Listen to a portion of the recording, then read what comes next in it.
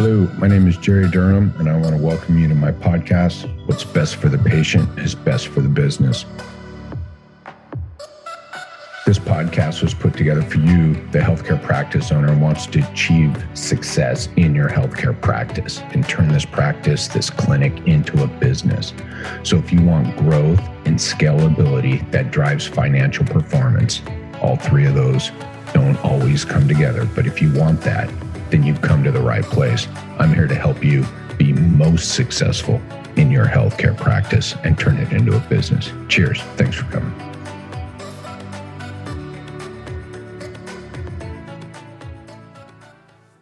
All right, welcome back to episode, I don't know what number, of the Kate and Jerry Show. We've been having a great time putting these together, and I'm not going to lie, some of these we shoot back to back, and we're just having a great conversation, and we want to keep them short, so I don't know what episode we're on. But welcome back, Kate.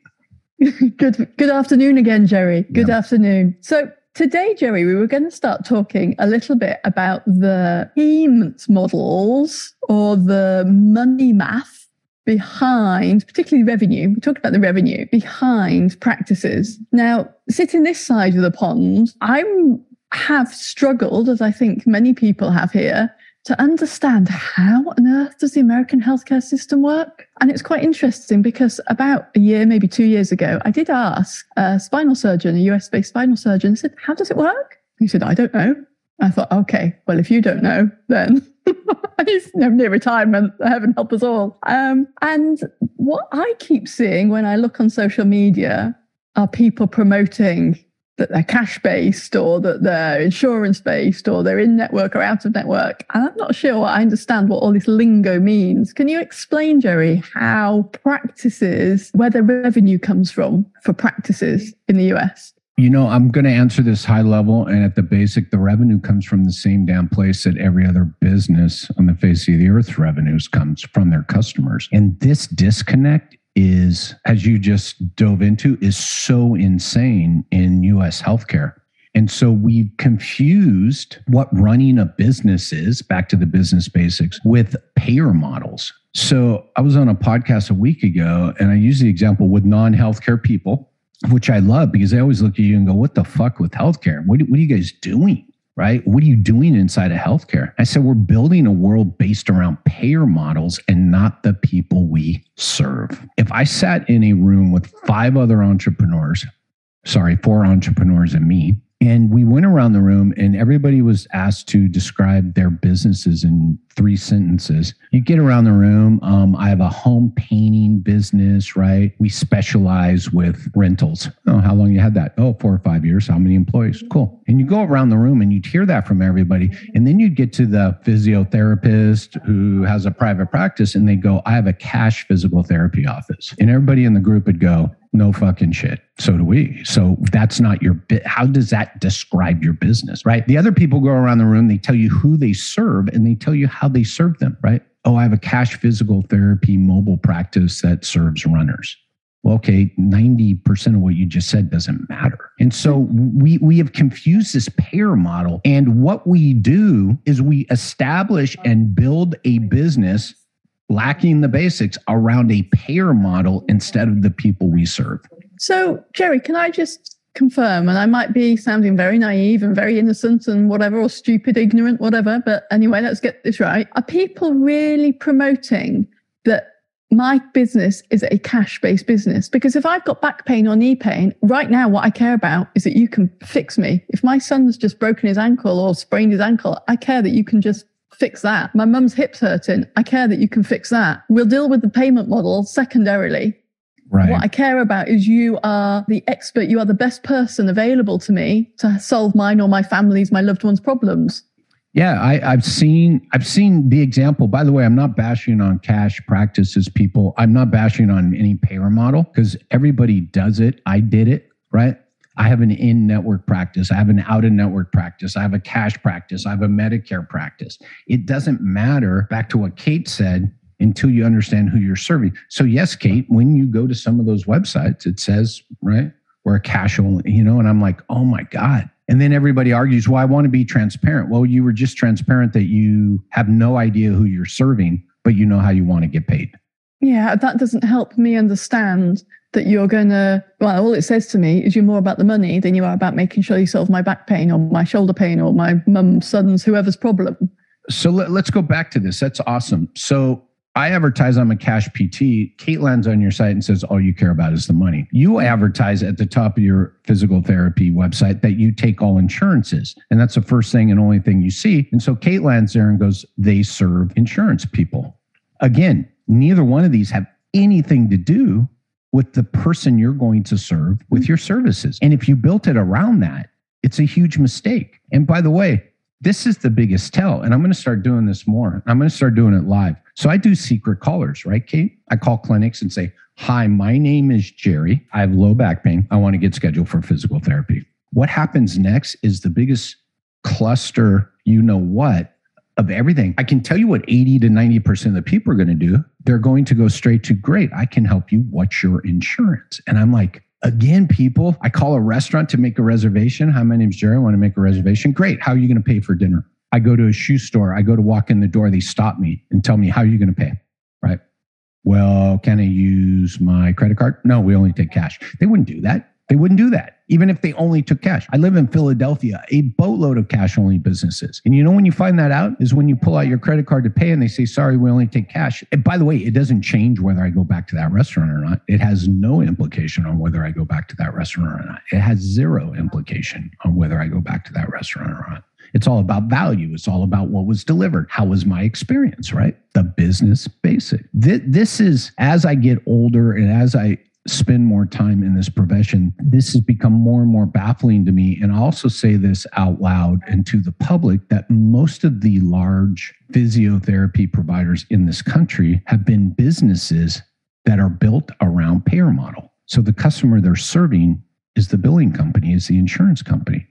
Yes, because you very much use this word reimbursement. Yeah. And you look at the definition of reimbursement, it's to give back money that's already been spent. So again, you're like, well, are you actually a business? Because if you're dependent, if your revenue is dependent on reimbursement, you're not actually a business, I don't believe, Jerry. I think you're kind of just a... Well, you are a business. You're a billing business. You're an insurance billing business. You're a cost center for an insurance company. Yeah. And if you also then can't confidently demonstrate the effectiveness of your service, then you really are just an overhead that is vulnerable to being cut. And in all likelihood, you have a handful of customers, these insurance companies. I don't know how many people, let's say typically 5 insurance companies you might serve, bring in the majority of revenue. But if you're dependent on them reimbursing you for costs you have incurred on their behalf. Yeah. How, and you build the business around that, Kate.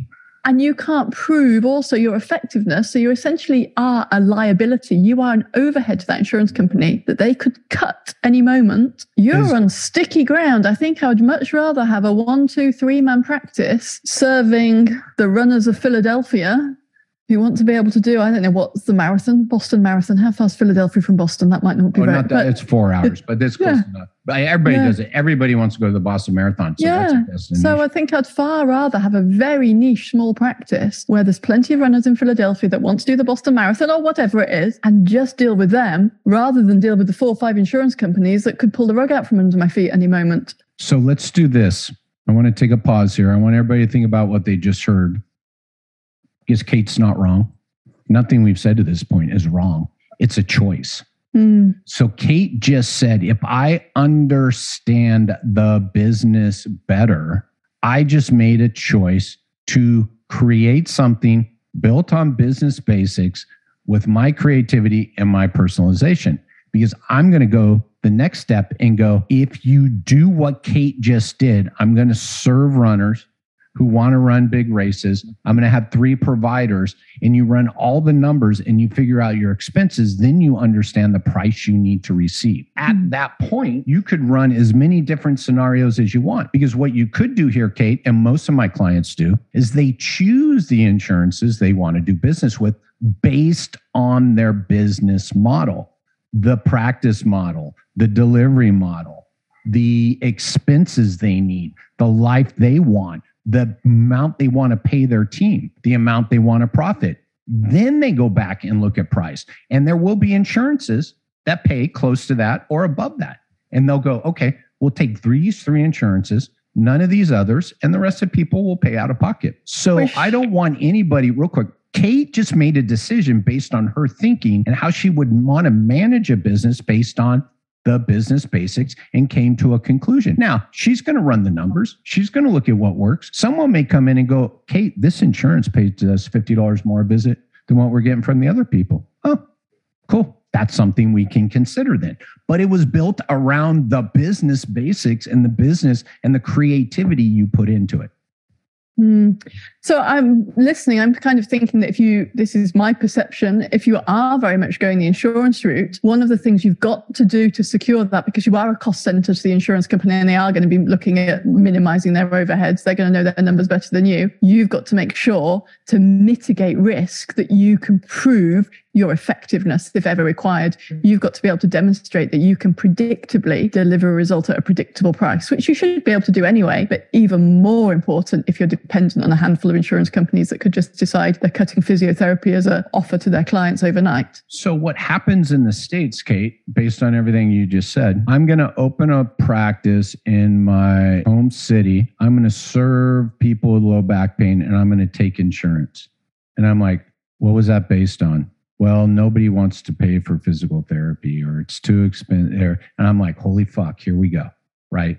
So that is the majority of people starting practices. And by the way, I would argue still in practice. The biggest pushback I get with telling people, you're losing money here or you're doing a lot of work for this. Why don't we go out of network with this one payer and leave the rest in network because this one's paying you such a small amount? And the pushback I'll get from someone who's been running a business 10 years is, well, nobody's going to pay. And because my response is, nobody's buying physiotherapy. Yeah. And then that's my question. What have you been selling? Pay for what? And they'll go for physical therapy. And I'll go, you're 100% right. You don't sell physical. So again, there are no business basics and they'll tell you nobody will pay for it. Yeah. So what we need this is the physio life in America in 2023. Yeah, it's not too different here. And then it's the same issues. Then we'll go in network and we'll blame the insurance company for all our woes.